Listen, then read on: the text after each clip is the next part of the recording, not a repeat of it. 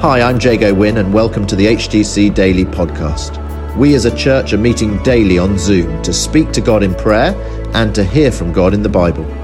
For those of you who can't join us live or who want to listen again, we're featuring the Daily Bible Thought as we journey through the book of Acts, and we're also including how we're being encouraged to pray each day. Today, it's Tim Jones. Acts 14, verses 8 to 13. In Lystra there sat a man who was lame. He had been that way from birth and had never walked. He listened to Paul as he was speaking. Paul looked directly at him, saw that he had faith to be healed, and called out, "Stand up on your feet." At that the man jumped up and began to walk. When the crowd saw what Paul had done, they shouted in Lycaonian language, "The gods have come down to us in human form." Barnabas they called Zeus, and Paul they called Hermes, because he was the chief speaker. The priests of Zeus, whose temple was just outside the city, brought bulls and wreaths to the city gates, because he and the crowd wanted to offer sacrifices to them. And today I just want to speak to us about the significance and the importance of faith. The importance of faith. Most often we'll talk about faith, don't we, in the context of salvation, meeting Jesus, entering into a relationship with Jesus, being saved, salvation. For it is by grace you've been saved through faith. And this is not from yourselves, it is the gift of God. We know that it is faith in Jesus Christ and his atoning death and sacrifice that brings us into a relationship with God. But faith is also how we walk out the Christian journey. It's how we live with God. And then also faith is how God works through us in this world. This is an example where, as I say, there are two men on a mission from God and they're preaching. And Paul has been speaking, and if you just go back verse 14, they've come to a Jewish synagogue and it says they're speaking as usual. So they're doing the normal thing.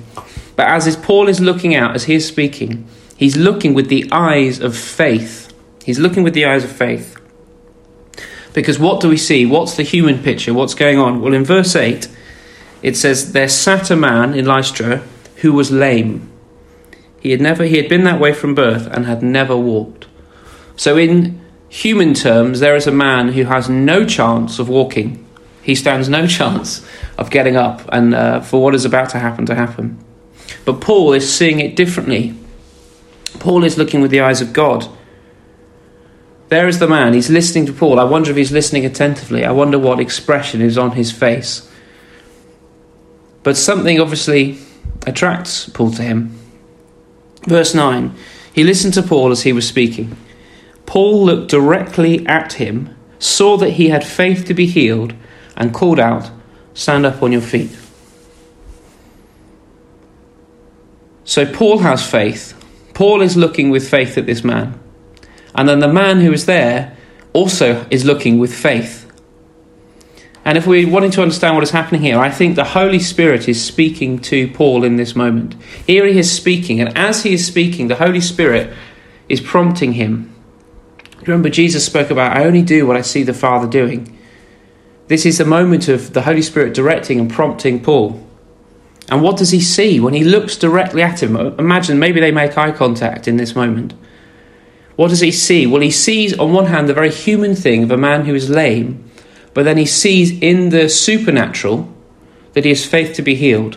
So in the natural, an impossible situation that cannot change. In the supernatural, he has faith that God can be at work.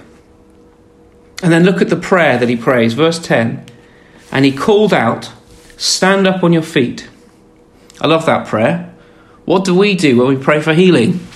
Generally, it's, "Oh Lord, thank you that we go on and on and on. Look at this prayer. It's more of a proclamation than a prayer. It reminds me of Jesus saying to Lazarus, "Get up, come out." What a prayer that is. Come out. I love that. It's just full of proclamation. It's full of faith, isn't it? It's full of faith. And what happens when he commands him, when he encourages him, when he exhorts him to stand up? At that, he says, the man jumped up and began to walk. What an amazing example of the power of God miraculously healing a human body. Now, so there's the faith of Paul. There's the faith of the man, there's the power of the Holy Spirit at work, but there's also another kind of faith. Verse 11, when the crowd saw that Paul had done, they shouted in the Lycaonian language, "The gods have come down to us in human form." Barnabas they called Zeus, and Paul they called Hermes, because he was the chief speaker. The priest of Zeus, whose temple was just outside the city, brought bulls and wreaths to the city gates, because he and the crowd wanted to offer sacrifices to them. What is going on here? Well, it's such is the power of what has happened, such is the miraculous nature of it. They think they are gods. They think that they are the embodiment of their gods in human form. And as such, they want to praise them and they want to offer sacrifices to them. And immediately after this passage today, they have to say, no, that's not it, that's not it. We're just human like you. And they actually want to point to Jesus, the one who is God, who has come in form, and they want to point away from themselves. So in a sense, we see the misplaced faith of the Lycaonians, because they think they're gods. And they say, no. I wonder where we would fall in today. If you were a spectator, what would you see? Would you be there going, yeah, this is the God of Abraham, Isaac and Jacob?